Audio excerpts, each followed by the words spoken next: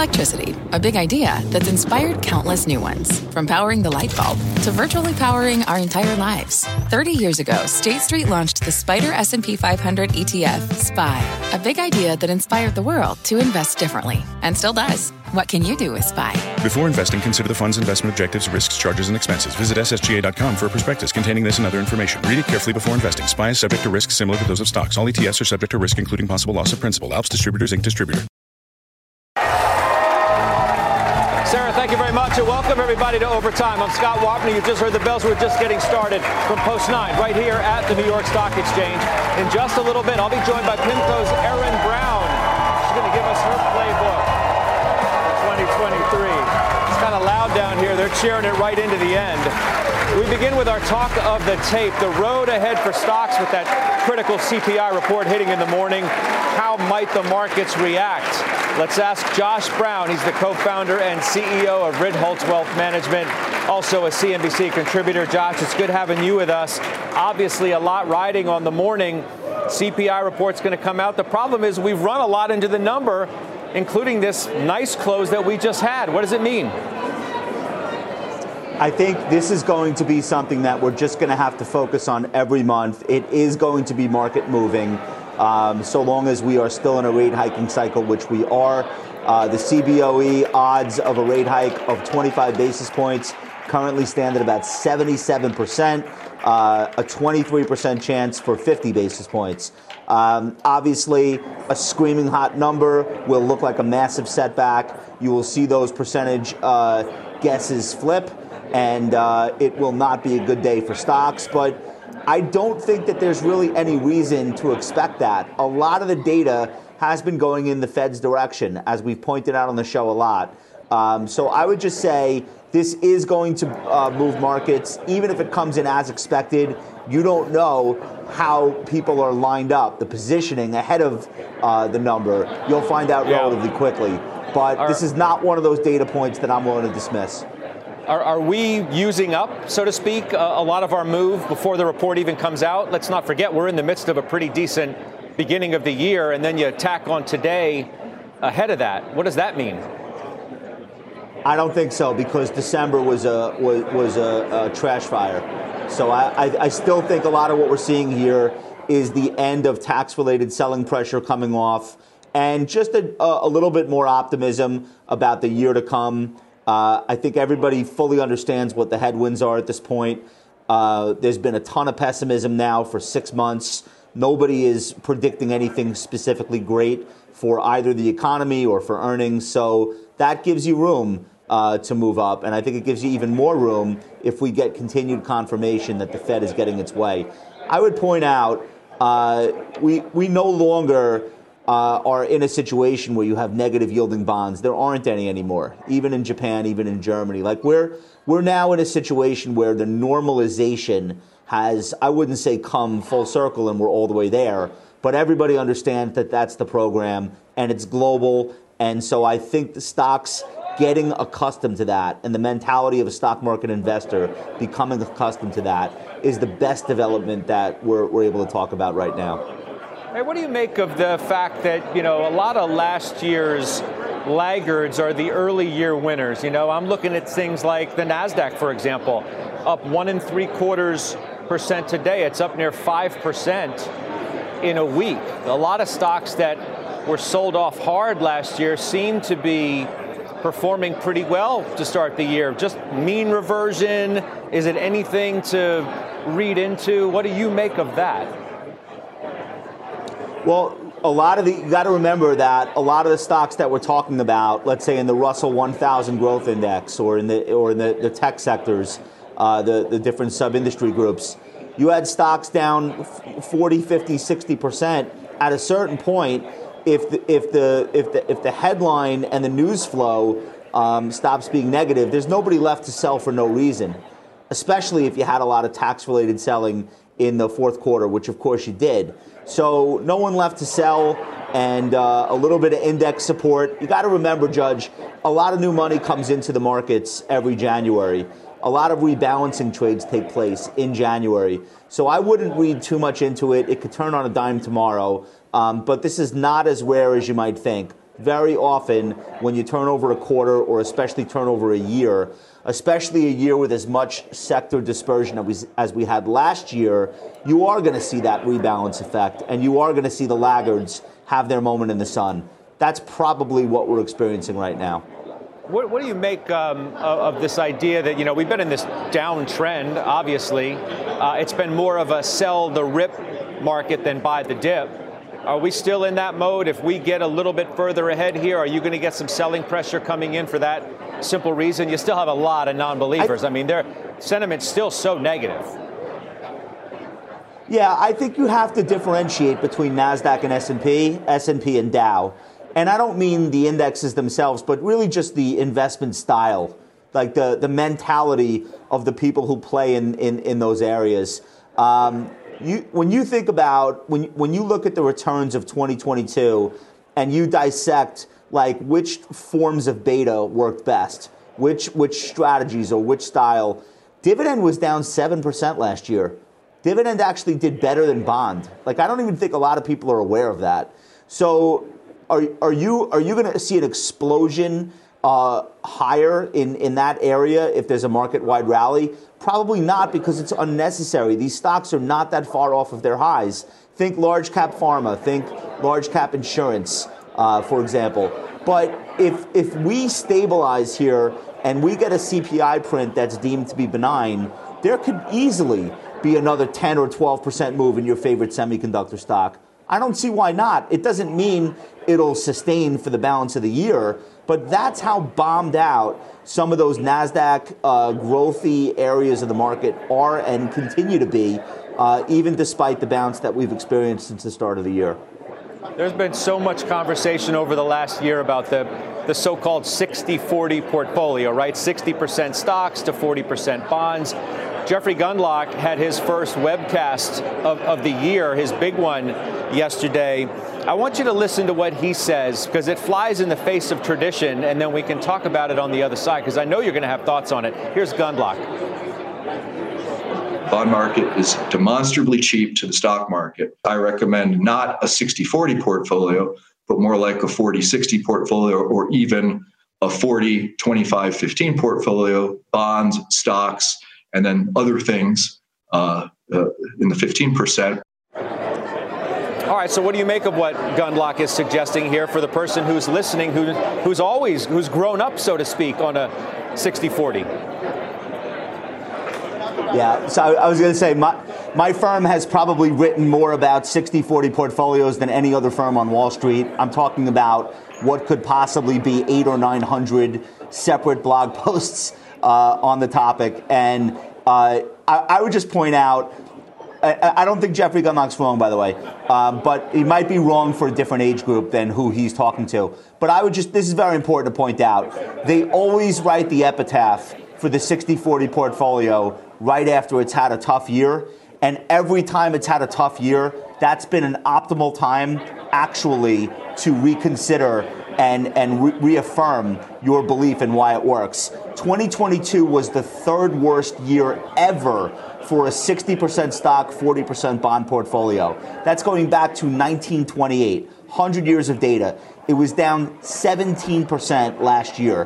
The 60-40 in 2022 actually did worse than the 60-40 would have done in 2008 by 3%. 2008, the 60-40 was down 14%. It was also the worst year individually for bonds, though, and this gets into what Jeff was saying. The Barclays Aggregate Bond Index, which is mostly treasuries and high-grade corporates, was established in 1976. This was the worst year ever since its inception. It used to be called the Lehman Ag, by the way. There were only 4 down years for the Ag before last year, and they were minor. So this was 4 times worse than the worst of those years. So that's what makes bonds so attractive now. All of a sudden, you've got yield. It's not quite real yield yet, given where inflation is, but it's well on the way. You've got stability, and you've got a portion of a 60-40 that's actually serving a function beyond just, hey, it's better than cash. Now it actually is earning you something. So I don't know that I love 40-60 and being overweight bonds for most investors who have the next 25, 30, 40 years to invest and accumulate assets. But yeah, if you're in retirement, you probably should be thinking that way. What do you need the aggravation of excess equity market risk when you're being paid 4% and change on 2-year number? And you can roll that. You might not get. This is this is where it gets tricky. People say, Josh, why would anyone buy a 10-year treasury at 3.6 when they could buy a 2-year treasury at 4.4? And it's a little bit counterintuitive, but you have to not even think about the yield. You have to think about the fact that you are forced to roll that in 2 years. And when you're rolling that, you're probably not going to get that same rate of interest unless we're still fighting inflation. So the problem isn't the yield, it's the roll. That's why you would select a 10-year treasury. Even though it's paying you less yield now, in 2 years you don't have to worry about the problem. So that's one thing that I would introduce into the conversation as a financial advisor that maybe doesn't get as much attention as it should. Let's expand the conversation now. Bring in Kristen Bitterly of Citi Global Wealth, Nicole Webb of Wealth Enhancement Group. Ladies, good to have both of you with us. Kristen, I'll turn to you first, and just let's pick up right where Josh left off, because it's pertinent to how you think about the markets. Is it time to overweight bonds versus stocks? We are absolutely overweight fixed income and have been for the past several months. I think it's premature to go long risk assets. I know a lot of the start to this year has been focused on constructive positioning, looking at the rally that we've had, but unfortunately, when we actually look at what has changed, nothing really materially in terms of the Fed's trajectory. You're going to have to forgive me for just 2 seconds. Hold your thought, and I apologize because David Faber has some breaking news that I need to get to. David, what do you have for us? Scott, we got a couple of things involving Disney, one of which we've been waiting for potentially for some time, which is that Nelson Peltz, the well-known activist, of course, of Trian, a veteran of many proxy fights, is undertaking another one. It would appear to gain a seat on the board of Disney, the company confirming that that would be the case. We will hear more from Mr. Peltz, is my understanding, later today in an expected filing that will detail his attempt to gain said seat. Of course, people may recall that he took a position actually some time back. It was as far ago as this summer, built that position, and there had been some press around the fact that he was a significant shareholder and questioning whether, in fact, he would try to get on the board. The nominating committee of Disney not interested, and so at this point it would seem that Mr. Peltz is going to have to seek that board seat through a proxy fight. Separately, but not unconnected, Disney also announcing that Mark Parker, of course, the longtime CEO, or fairly longtime CEO of Nike, who's been on the board of Disney, is going to step up to the role of chairman when the annual meeting comes later this year. Susan Arnold has been the chairman of the board for some period of time. Of course, she was the chairman during that period in which Bob Chapek ran the company, and then she was chairman when Mr. Chapek was replaced by longtime CEO and CEO once again, Bob Iger.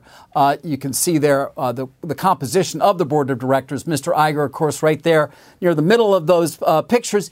He is not the chairman. He has been previously. He is not going to be. He is not now. But he is going to be running a company that is now going to be in the midst of a proxy fight, Scott. And you know well, of course, the distractions sometimes that can come along with them, although it is oftentimes the lead director and the chairman who sort of lead the charge against whomever it may be who's seeking to get on the board. But in the case of Mr. Peltz, of course, a formidable foe, although it has been a while, Scott, that I can recall since he actually went to a proxy fight. He's certainly been on the board of Unilever recently and some others as well. I think Madison Square Garden, I may be correct in saying. But the last proxy fight was P&G. And that was more than 5 years ago, Scott. So this could shape up interestingly. Again, my understanding is we'll get more from Mr. Peltz, it would seem, when a filing is made a bit later in the afternoon, perhaps reading a bit more about what is behind his decision. You know, you may know as well as I, Scott, he has been somewhat frustrated with the performance of the stock, of course, over the said period, let's call it last 2 to 3 years, and perhaps as well the performance of the directors of the company. That said, Bob Iger has not been the CEO of this company over the last 3 years. And of course, those years did include the pandemic, which was not kind to Disney. Scott. You know, David, when this news first broke of his $800 million worth of stock that he had bought, the reporting around that was that Trian wasn't supportive of Iger coming back. for a variety of reasons, which you obviously know well. The fact that Iger was the one who picked Chapek in the first place, and then some of the deals that Iger had done as well, particularly the Fox deal, which has led to some of the issues around the balance sheet for Disney too. I'm wondering if you can just speak to that, and sort of it gives us insight into this, what I guess is now taken a more contentious turn between the two parties. There's no doubt it's going to be potentially contentious. I think there had been some thought perhaps that the board would just say, okay, Mr. Peltz, but you're right. There is going to be a focus to a certain extent on Iger's decision to buy Fox, the debt that came along with that acquisition. The pushback certainly will be, Scott, that really a lot more debt was taken on as a result of the pandemic in April of 2020 in order to keep the company essentially afloat during that time when so many of its operations were closed and so many of its businesses were not taking in significant revenues. But it's going to be something that shareholders ultimately will decide on at the company's annual meeting.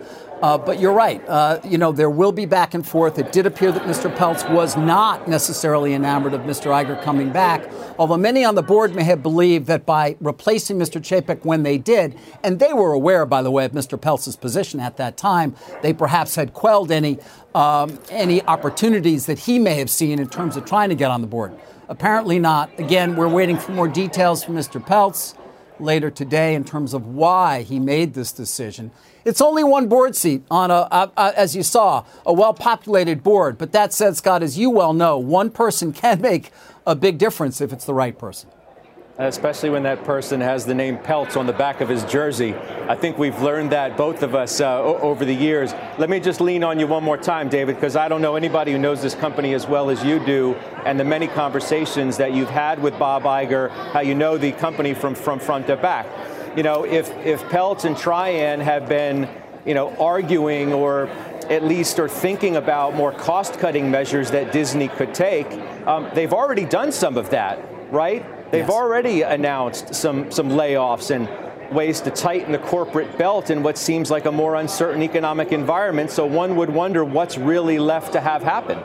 Yeah, I mean, there has been some frustration, as you say, with what was, some saw a lack of discipline in terms of cost, although, frankly, Bob Chapek was known as somebody who was fairly focused on cost as well. You may recall it was Dan Loeb back in August when he took a position in Disney, really in many ways trying to be supportive of Chapek, but also putting out that list of potential recommendations, many of which were not necessarily followed up, including a potential spinoff of ESPN by the former administration at Disney. Very much unclear, by the way, what Mr. Iger's approach is going to be to ESPN. But one of Loeb's focuses was cost, and we can expect that one of Peltz's focuses will be as well. That said, you brought this up.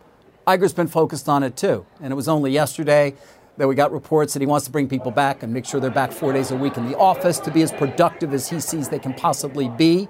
And so, it's a good point. Peltz has no media experience in the past. And so what are the levers that he would like to see pulled, perhaps, that aren't being, I think, is a valid question, Scott, at this point. Streaming is obviously an incredibly important component of the overall company. It continues to be. They have to spend on that. Parks, obviously very important. There are some other assets, including ESPN, where there's more questions about whether they might be better off as not part of the whole. But, that's not necessarily where Peltz typically goes. So, again, I don't want to get ahead of him. And I think we'll obviously in time, especially given how well we know him and his willingness to communicate, I'm sure we'll hear fairly soon. Sounds like we will from your reporting. Disney Wars Volume 2, I guess we'll call this. David, thank you for your reporting. That's David Faber joining us now in overtime. We're lucky to have Nicole Webb with us, who owns Disney, I'm told as well. So, Nicole, when you hear this news that David has just reported, you're going to have a fight now. What do you think?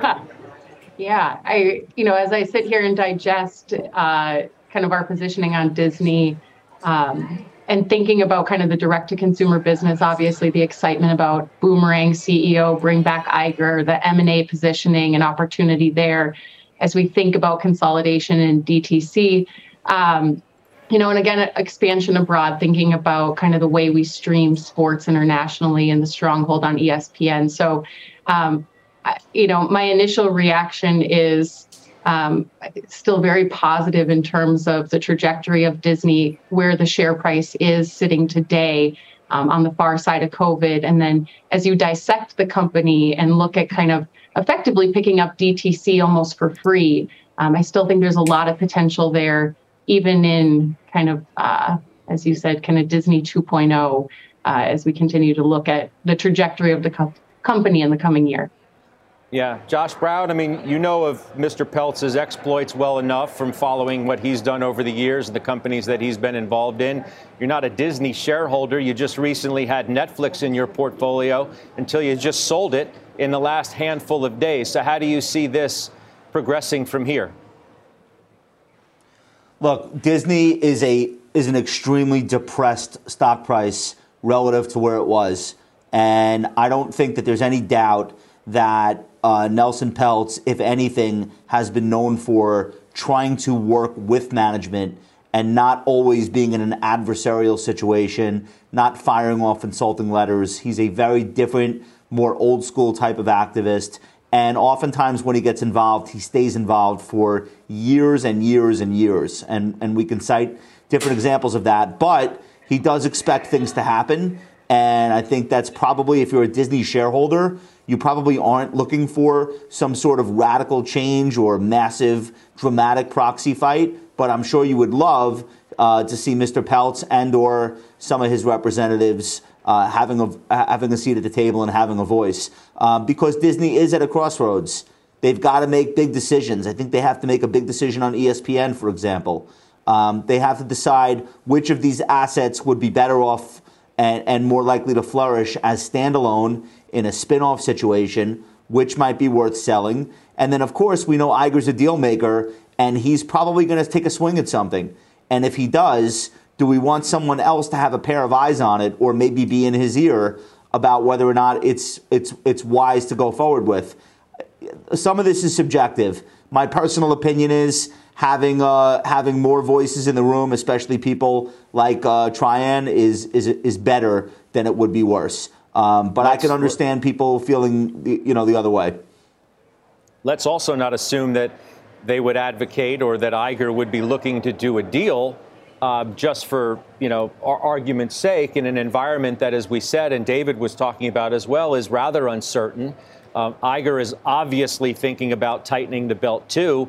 Got to think about a divestiture at some point, too. I mean, you just got to keep everything on the table because we just don't know what the environment in the months ahead is going to bring and what all that's going to mean for Disney, park attendance, and everything else that goes with it. Which brings me back to the market itself, Kristen Bitterly.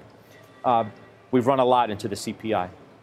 Yep. What do you think is at stake in the morning as we turn our attention back to that? Because it's going to be right in front of us, early a.m. It's going to be a very nuanced discussion. I think everyone's looking at month over month, particularly with core inflation, and that 0.3%, whether we come in above that, that's obviously would be bad for risk assets if we come in below or at that level. I don't think we'll see a big rally off the back of that because of the action that we've already seen.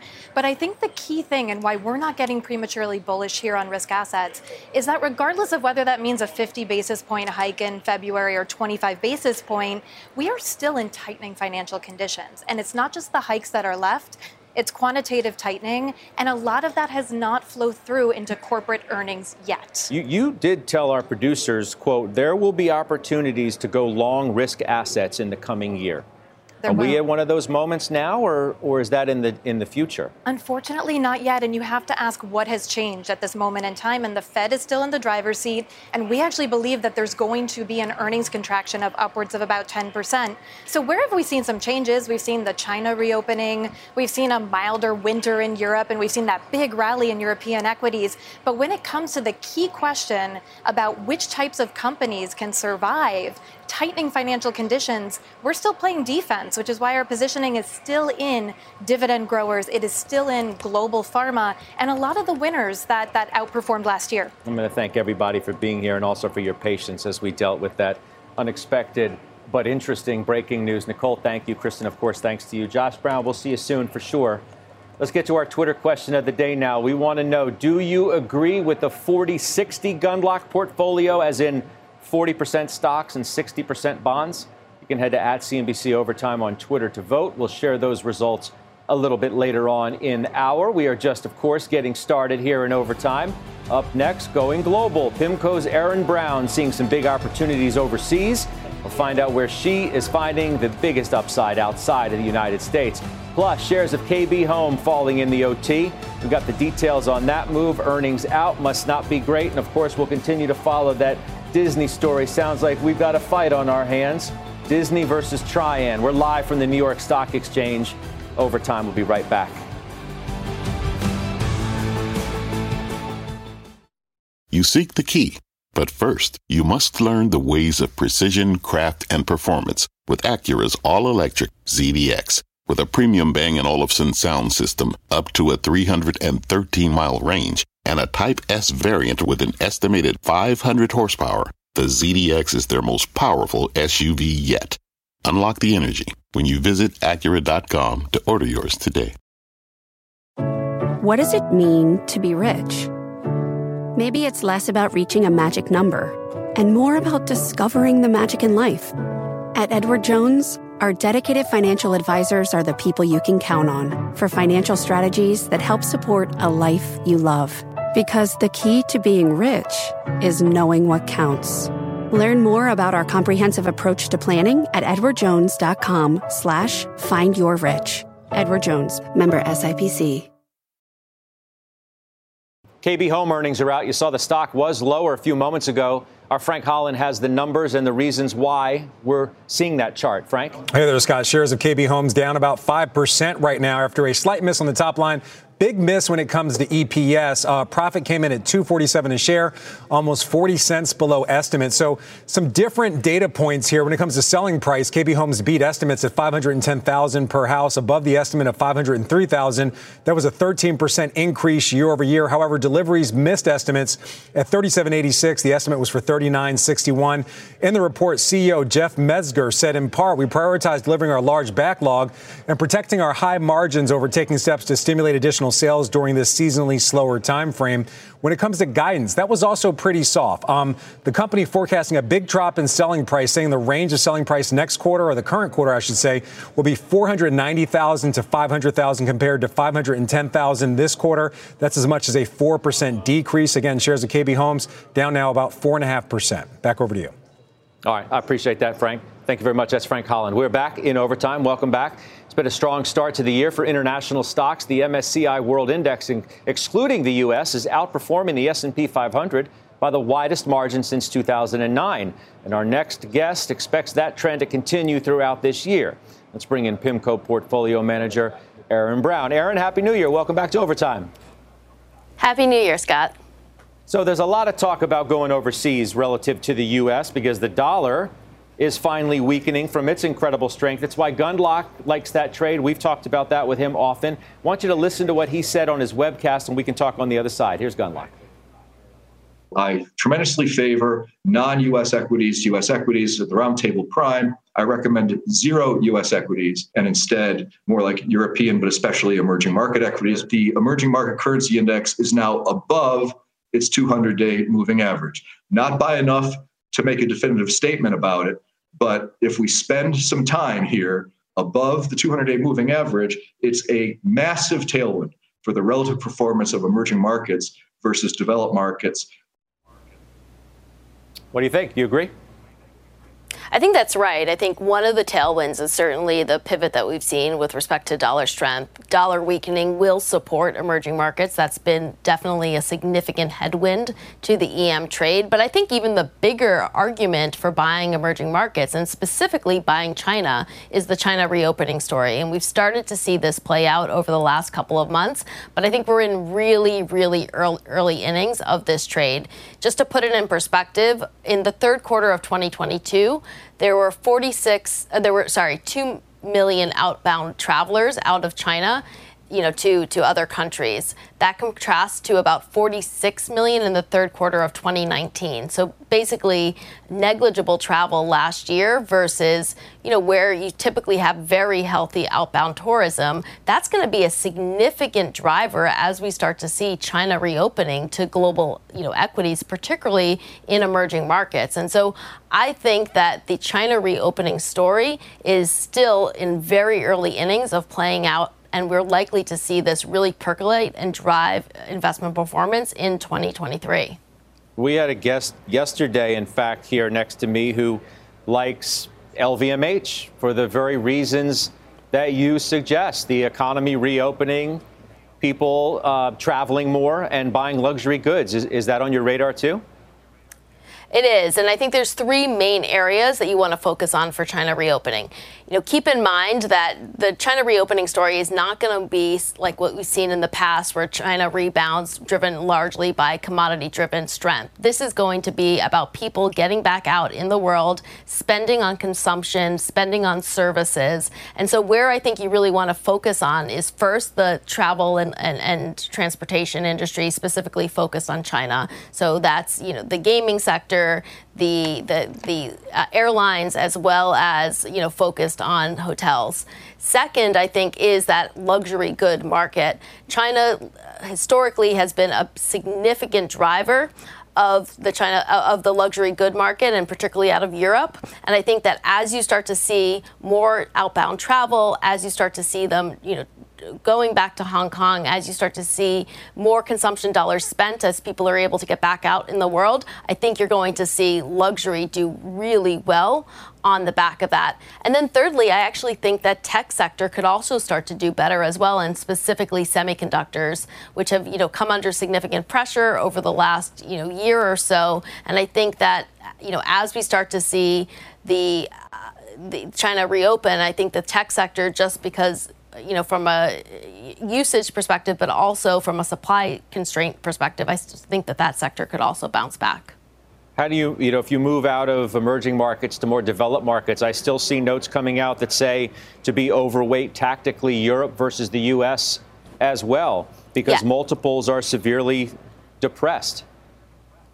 And I think actually Europe is one of the biggest beneficiaries of China reopening. They're leveraged much more to the China story than that of the U.S., which is much more domestically driven. And so as you start to see China reopen, that is going to benefit Europe. The other thing that's really benefiting Europe right now is lower energy and natural gas prices. And that is also a big tailwind to the European story, which, came under significant pressure of sort of a move away from, industrial use in Europe and into sort of more competitive markets. And so as you see energy costs abate, that will help Europe outperform too. So I think that in conjunction with China does argue for being long developed markets outside of the U.S. relative to the U.S. this year. It's good seeing you, Erin. We'll talk to you soon. Got to leave it there. That's Erin Brown of PIMCO joining us now with her 2023 playbook. Time for a CNBC News update with Christina Partsenevelos. Hi, Christina. Hi, Scott. Here's what's happening at this hour. Southern California is getting a break from drenching storms, but the snow and rain continues to fall in Northern California.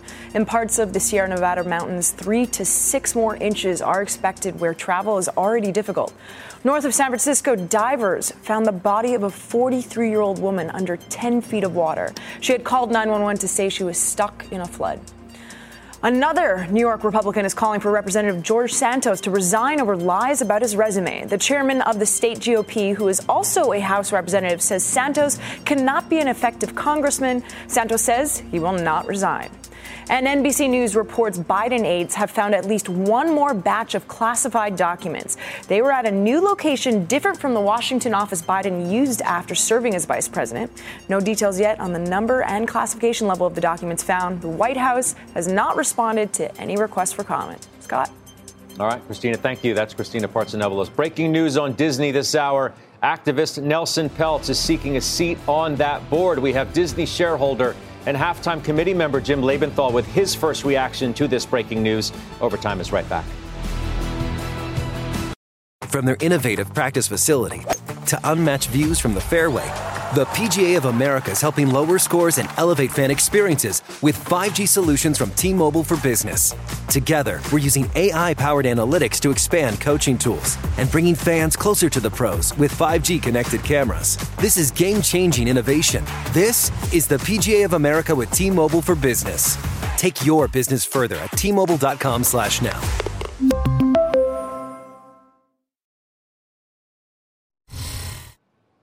We continue to watch shares of Disney in overtime. You see him right there getting a bit of a pop on that news. David Faber reported just moments ago that Nike executive chairman Mark Parker will be named chairman of Disney. And even more interestingly, Nelson Peltz' Trian Partners is seeking a seat on Disney's board. Disney shareholder Jim Lebenthal joins us now on the CNBC Newsline. Jim, it's good to have you. What's your reaction here as we may be heading towards a proxy fight? Hi, Scott. Thanks for inviting me on. I will tell you I'm cautiously optimistic on this news, but I want to stress cautiously, and here's why. This is a stock, Disney, that is no longer a recovery from the pandemic stock. Right? We used to be worried about whether people were going to come back to movie theaters.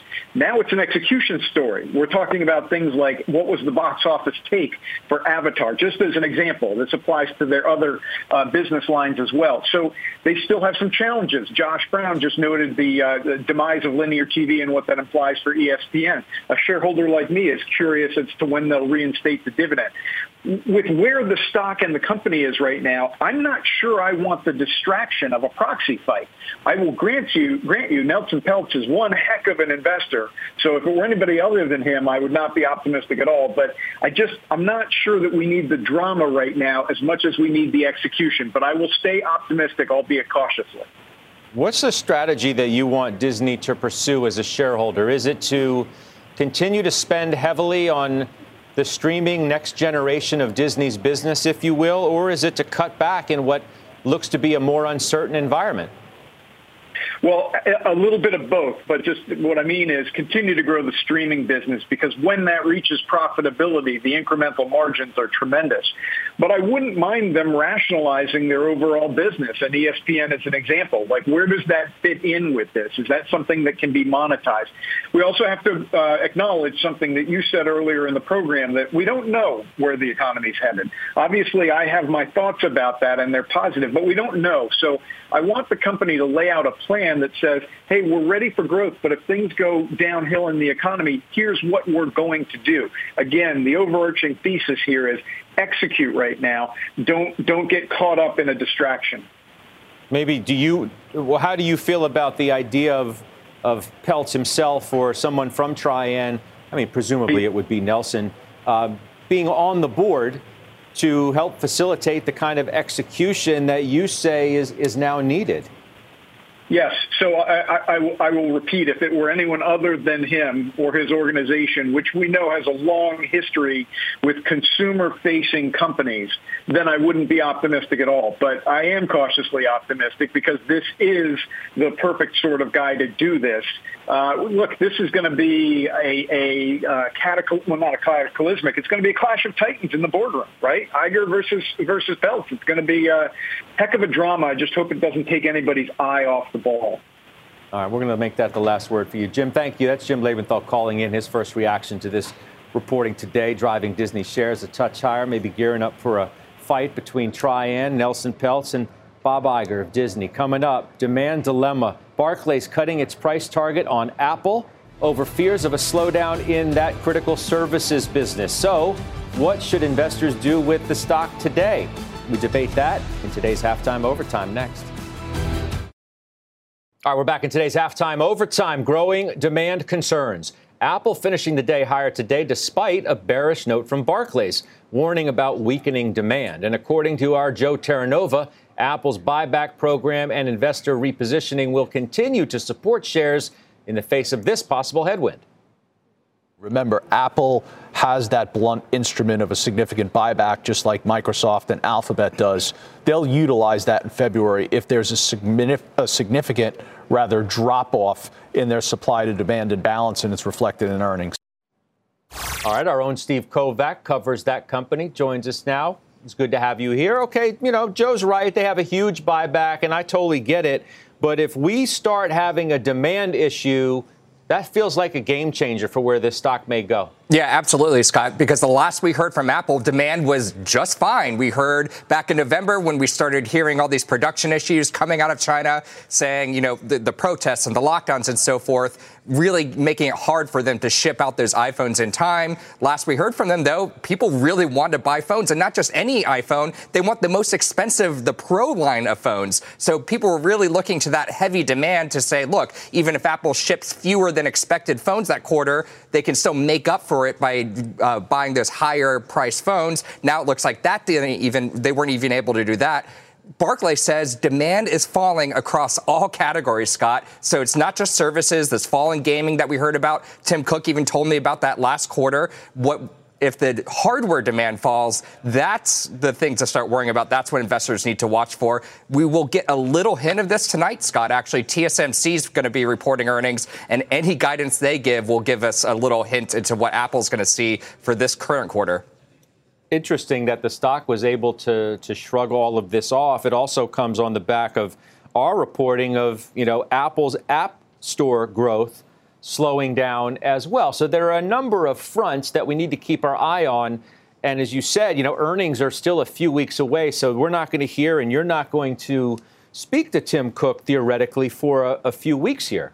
Yeah, that's right. So it's kind of we're in this uncertain period right now that we've been in for the last 3 or 4 weeks, and people are trying to, read the tea leaves of anything they can see. Is demand actually faltering? Outside of the iPhone, I'm speaking specific to the iPhone now, but outside of the iPhone, we got to look at the other hardware categories. The Mac business, Apple already warned that's going to fall quite significantly year on year for the December quarter because they did not introduce a new product in the end of the last year. It's for people to go out and buy and upgrade their current devices to. So it looks like this will be the year of the Mac. This spring will be the spring of the Mac. And maybe that'll provide a boost on that hardware front. But again, it's iPhone, iPhone, iPhone. And if the demand falters there, like Barclays says it is, if that is in fact true, that's why I'm going to be watching TSMC today, because if they have the same warning, watch Apple shares tomorrow.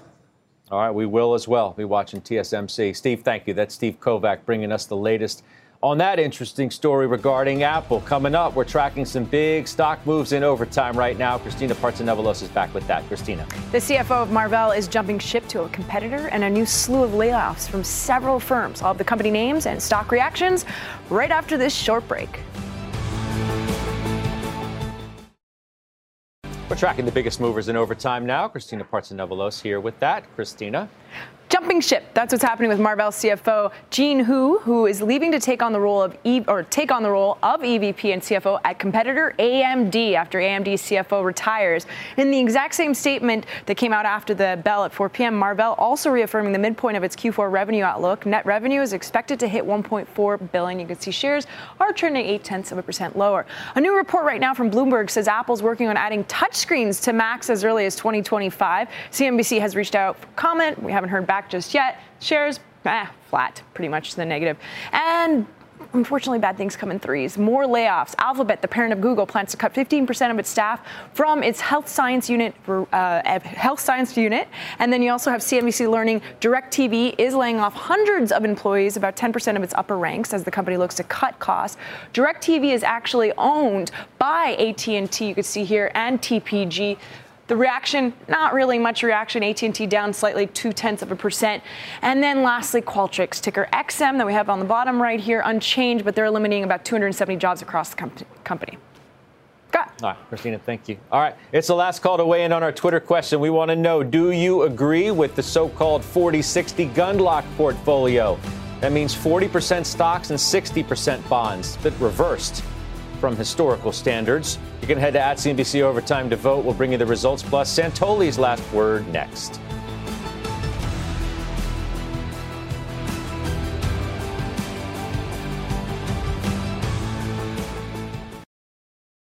To the results now of our Twitter question. We want to know, do you agree with the 40-60 gun lock portfolio? As in 40% stocks, 60% bonds. The majority of you saying no. 76%? All right. 3/4. Mike Santoli's here with his last word. All right, so iconic company. Yeah. Iconic activist. Iconic CEO. Grab your popcorn. Exactly. No, there's plenty of intrigue here. We obviously don't know what Nelson Peltz might be advocating strategy-wise, very specifically about how Disney should run. But I do think you can take somebody who maybe can smell the makings of a turnaround almost no matter what happens. Disney shares are trading at levels they first got to 8 years ago. Not cheap because, they obviously have inflated with a lot of debt they've taken on, and cash flows maybe are not maximized right now. But you do have the CEO in there who, presumably having had the job for 15 years before, knows the company and what perhaps should be done right now better than somebody who's been, playing around as an activist in other companies. So I don't think there's a way shareholders lose here, whether, in fact, he gets a board seat, whether he doesn't. Obviously, Mark Parker as chair is interesting as well as a new change. So, I think it'd be fun to watch. I don't think that whether Peltz succeeds is make or break for what's going on with Disney, which is let's get a return on investment for the content spend and obviously, do some cost trimming around the edges, too. Okay, so let's turn our attention to tomorrow morning, the biggie, CPI. Now, we've moved a lot into it already. We have. So a couple of days ago, I said that a soft CPI number, in other words, a pleasant surprise, was definitely not in the market. I don't think 3% move since then or whatever we've had, or 1.5% today, necessarily changes that too much. Keep in mind, we rose to levels with this year-to-date little spurt in the S&P back to where we were on December 14th. So it's not as if we've actually gone up and away. I think it's a more balanced position to go into the number. I don't think whatever we get tomorrow in terms of the data is going to completely wipe away the assumption that inflation is on the downswing. And whether it's 25 or 50 basis points in February for the Fed, I don't really think matters that much. We're just about done. In fact, if you look back to the prior soft landing, the magical one in the mid-90s everybody points to, the final rate hike of that cycle was 0.5%. In other words, it doesn't always taper down to zero in a gradual way. We still go to the question of how high and for how long, right? That's right. The Gundlach thing from yesterday, which we discussed, not going to be able to get to what they say. So don't listen to them too closely. Watch the bond market. Right. That leads the show. And the bond market has, very, very clearly said, inflation is yesterday's war. Sooner or later, we win it. The question is, what's the toll along the way? And so right now, it really is the recession call. It really is, are earnings estimates low enough that companies can kind of bump along and muddle through? And what you're seeing right now is I think the earnings numbers for this quarter that we're going to hear about are pretty beatable. We might have done 3 to 4% real GDP in the fourth quarter based on some of the estimates. So I don't know. I mean, I think, the bond market is pretty comfortable in this spot, feeling like maybe the Fed gets toward 5% and we can hold there. I think we have to find an equilibrium at a 5% risk-free rate, in terms of valuations and everything else. I'm not sure we're there yet, but we could be. Yet another day where the Santoli said bombed out parts of the market are the ones that are performing. I'm thinking of NASDAQ. It's up, 1.75% today. People, obviously, there's a snapback effect. There's a short covering effect. Amazon up 5% in a day when nothing actually changed in the story. It's just people grabbing for exposure to the faster moving parts of the market if, in fact, we're going to run. There's a lot of talk of the systematic hedge fund types that are hitting these triggers that feels like they have to actually buy more in terms of index exposure. So we'll see if any of that continues to play out or if, in fact, we've gotten our rally for now. We have to see how the market absorbs a potential pullback. Interesting, too, that negative note about demand on Apple. What does Apple do? It finishes higher. Go figure. That's the moment, I suppose, that we're in. We'll see you tomorrow. We've got a big day to react to. All right, that's Mike Santoli. Everybody have a great night. I'll see you then. Fast Money's now. This podcast is supported by FedEx. Dear small and medium businesses, no one wants happy customers more than you do. That's why FedEx offers you picture proof of delivery, packageless and paperless returns, as well as weekend home delivery to 98% of the U.S. on Saturday and 50% on Sunday. See the FedEx service guide for delivery information. FedEx Ground service is also faster to more locations than UPS Ground. See what FedEx can do for your business. Absolutely, positively FedEx.